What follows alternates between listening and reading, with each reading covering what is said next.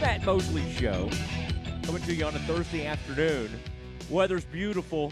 Get out, play some golf, play some tennis. I've been on a tennis kick lately, but I also love to get out there on the golf course. The Baylor men's golf team is ready to roll, and I know they have thawed out after that winter event that we had. And Mike McGraw, the Baylor men's golf coach, is joining us at this very moment. And Mike, are you the Billy Williams Center out there? I just cannot imagine a better day to be out working on the game a little bit. And then, of course, tomorrow, I've seen temperatures as high as 74 degrees. This is a strange time of year, isn't it, to be in Texas, weather-wise? Well, you can call it a strange time of year, Matt, but I'm from northern Oklahoma originally, and that weather event you talked about that we had last week was pretty much the norm in December, January, February. So I'm pretty okay with our weather here. It's pretty nice. Yeah, you're okay batting down the hatches every once in a while. I bet you have one of those, like a four-wheel drive or something. Nothing can sideline you. Now you've got the tournament coming up. It's right here. In fact, February 14th and 15th. I think I have that down as Monday and Tuesday. The Laredo. And I always like this, the Border Olympics. This tournament.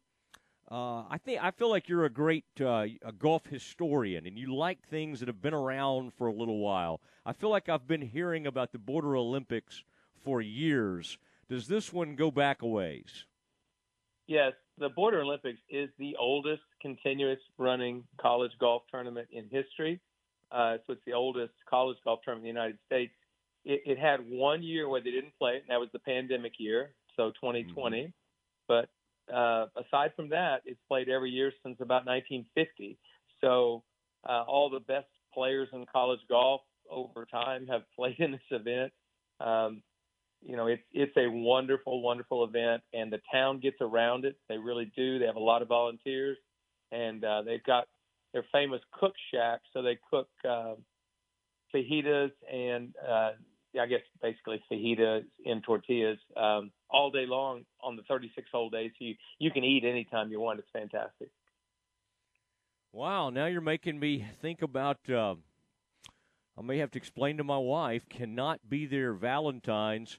Are your players that have girlfriends, are they okay with this? I mean, you think they can, I guess they'll just have to, either celebrate early or celebrate late. Have you addressed this with your players?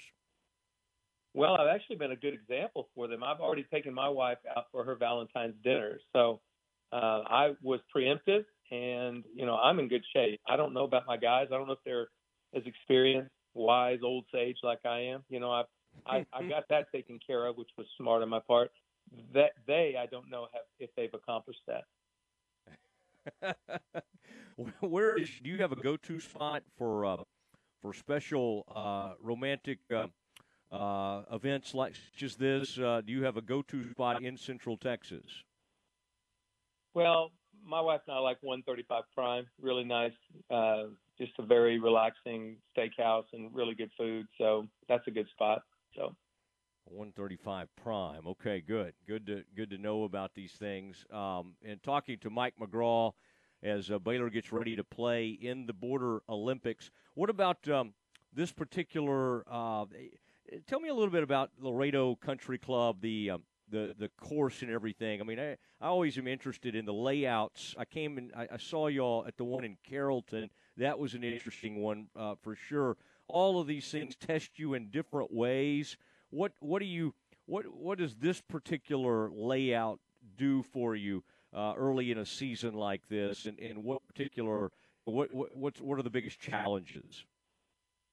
Well, I think the greens are the biggest challenge. They were redone 2 years ago, and they have a lot of movement. And so the green complexes are really challenging. And if you get in the wrong section of a green, it's pretty easy to three-putt. So you just have to be careful that when you're approaching the green that you know where you want to leave the ball to give your best chance to make a par. But you can put the accelerator on and make a lot of birdies. There's 3 very reachable par fives that, you should birdie at least 2 of those, but maybe all 3 of them. Very reachable. There's a drivable par 4, a couple of really good par 3s that are tough, but it's got green complexes that are challenging. And probably 3 tee shots that are uncomfortable. You kind of look up there and there's out of bounds right, and the water has you down the left side, and you kind of you need to just commit, which is great. I wouldn't call it, if the wind doesn't blow, I would say you should shoot a very good score down there.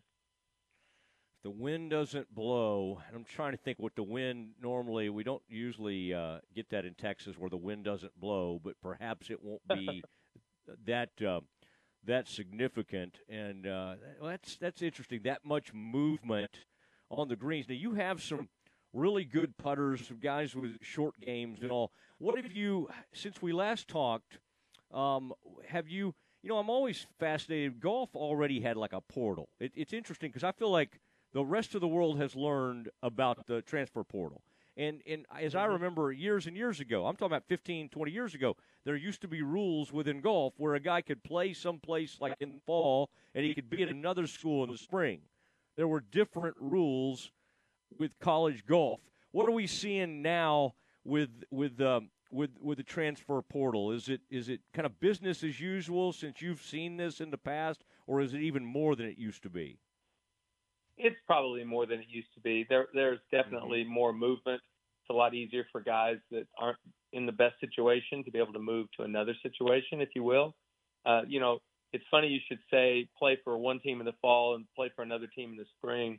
I mean, that's actually happened. A guy has played for one team in the fall, and then in the spring he got an immediate transfer, and I think he played really, really well for another team in the spring. We've had guys enter mid-year and win the national championship individually. So, but I literally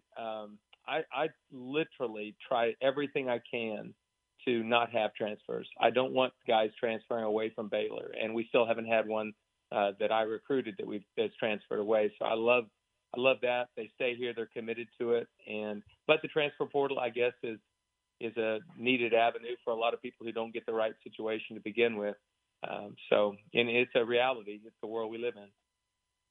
That's interesting. What do you attribute it most to? Is it just the honesty, the environment at Baylor? Like, what do you the fact that, because I'm sure there are sometimes parents and kids who think they should be playing more, or they don't like the spot they are in the lineup. How do you prevent the transfers? Because I would think, like you say, that golf is home to a lot of temperamental type folks, and it's people that are highly hyper competitive, and also people usually that have parents heavily involved. What do you attribute to not having any of those transfers? Well, I will say this: I truly fight for relationships. I think they're important. I think it's important to, when you look at a player, that you don't just look at him as a production unit. So when you personalize it and humanize it, they're a human being, not a golf score. So there's number one. Number two, if you do a good enough job in recruiting, hopefully you can vet out the people that wouldn't fit your philosophy or your type of coaching or your style of coaching, or even with the players you have on the team. So you try to get kids that are somewhat like-minded.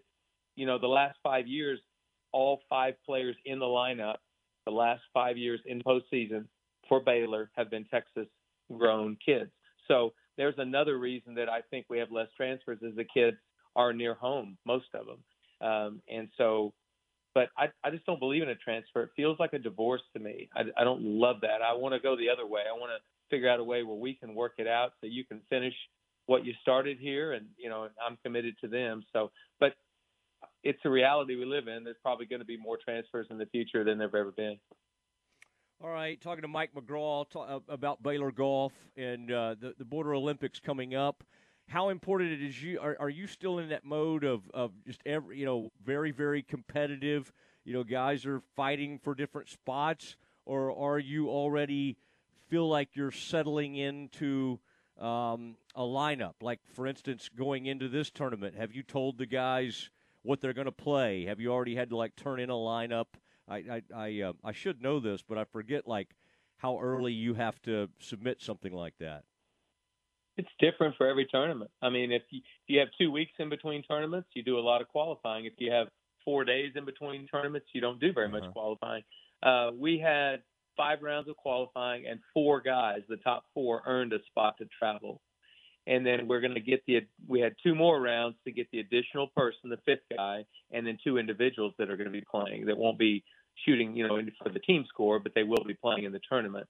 So we had 5 rounds, and then we played 2 more. So we now have our lineup set. I'm going to actually text that to the coach at the Border Olympics tonight, and he'll know our lineup. So in this case, it's about 3 days before the tournament. All right, would you like to announce that lineup here on the Matt Mosley Show? Yeah, I could do that. I can tell you the first top 4. We don't know out of those other 3 that are traveling. We haven't picked that 5th guy, but our number 1 guy will be Johnny Kiefer. Number 2 will be Mark Reppy. Both of them have had a lot of playing time in the past. Number 3 will be Trey Bosco, who's a state amateur champion here in Texas and a sophomore on the team. And number 4 will be a freshman named Drew Wrightson from Indiana. So we've got those 4 and then 3 others that will be traveling. Okay, I like that. I saw Drew a little bit at the Honors Club, the out there. Used to be what we called it Columbian or something, but Merido. Merido. Yeah, I'm calling it all the other things like it's been in the past, but yeah, Merido. That was fun because that was televised. That has to be cool, by the way. The Golf Channel doing more and more of these, and in the players getting featured in that way. Now, has Johnny? It really seemed like he was embracing. Last time I kind of ran across him and was watching him, the leadership type role on the team. He's been around for a little bit. He was so good so early. You still kind of think of him as extremely young. Has it become more and more natural for him to be pretty vocal and a good leader on this team? Johnny's a fantastic leader. I wouldn't say vocally as much. He's got a great smile, great personality. He's easy to get along with. So he does all the right things from that standpoint, but he's not a rah-rah guy all the time. He leads by example. He works out as hard as anybody on the team. He practices. He works with purpose. He eats the right foods. He trains hard. I mean, he works out hard in the weight room on his own, aside from what we do. So Johnny does a lot. He's a great leader. But then, again, Mark Reppy, who's been a fifth-year senior this year, has done an amazing job of leading. And he's done it as well, not so much vocally as just getting in the weight room, working, training. So I think they've both been really good leaders to show these other guys, this is kind of what we need to do to become the team we want to be. And so I'm real happy with both of them, the way they've led. Yeah, it's really interesting. Even I was even a little surprised when I didn't hear a couple of names because you got, one particular guy that I remember kind of as a grinder. You've obviously got the younger brother of a famous Baylor golf family, and so like you say, I guess it's a good problem to have is some depth. And I would say you wouldn't mind churning the some of these spots a little bit and having guys fight for spots and everything. Remind me on Trey Bosco. I like you say, he won the amateur. Obviously, a big time competitor. What's kind of the strength of Trey's game? If I remember, he was really. That might have been one of those weeks he was kind of up and down. Obviously, very, very capable of going low, but he was at the time he was having a little bit of trouble with the consistency. Has he maybe been more consistent in being able, at least for this tournament, to be in that third spot? I think Trey's had an incredible offseason.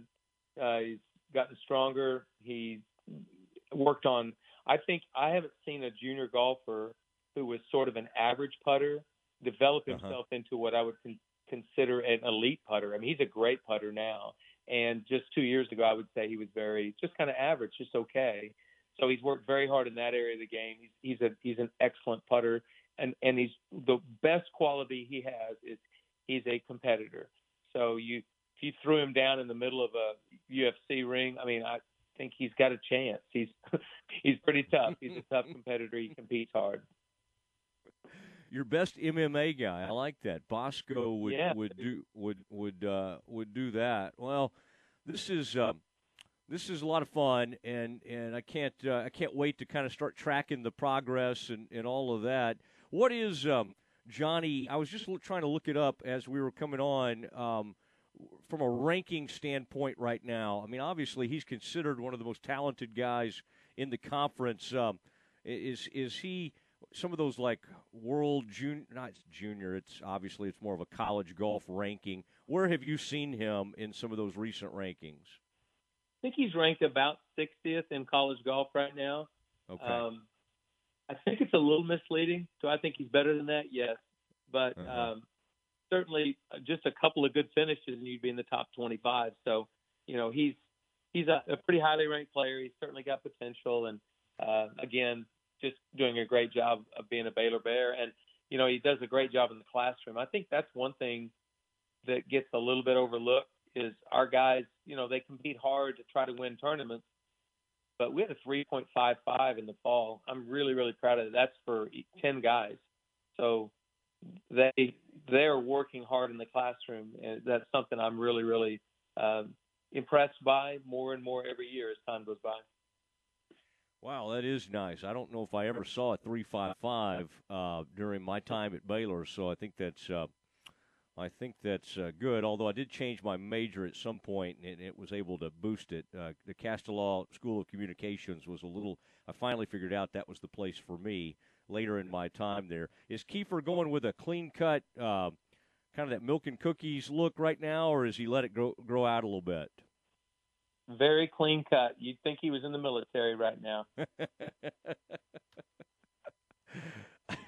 Yeah, okay. We'll listen. We'll be monitoring things from afar, and good luck out there. It's going to be a fun season. The men's and women's programs at Baylor are just immensely talented and some, like as you said, some really good young people. So it's going to be a lot of fun. Mike, I appreciate it. What's your next guest? Are you still? What's your next podcast guest? By the way, when's the next one coming out? My next podcast guest is this Monday. We drop a podcast every Monday, and it will be, who is it? I've got 3 or 4 in the tank right now that I've done this past week. So I don't know which one we're going to drop on Monday, but I've got one that's a theme, and then I've got another that's a coach, and another that's a tour player. So I don't know which one will drop next. Yeah. Well, one kid that just you probably recruited just won the Pebble Beach, so maybe you could probably give Tom a call. Where did he come out of California, or where did TCU recruit him from? I think he was from up north. Okay. He obviously was a good player. He played in the mid-2000s till about 2010 or 11. Really good player, and he's obviously – there's a funny interview of Tiger Woods this week about 4 or 5 years ago when he said, "Do you know who Tom Hoagie is? He's your playing partner in the bar." And Tiger said, "I have no idea who he is." So, and he knows me. Yeah, he does. And Spieth said he learned a few things about him playing some craps or something, maybe at the poker table. Felt like that Tom is not a guy who would back down, and he got a good read on Hogue, doing a little gambling there. All right, Mike, great to visit with you, and we will talk to you soon. Okay, thanks so much, Matt. You bet. There he goes. Mike McGraw does a tremendous job, the Baylor golf coach. And the Bears get going on Monday and Tuesday at Laredo, Texas, at Laredo Country Club. And then the women have they're about 2 weeks, about a week and a half away, the Baylor women get going. And they should be literally a top 5 type program heading into this season. All right, it is the Matt Mosley Show. Campus Confidential is next.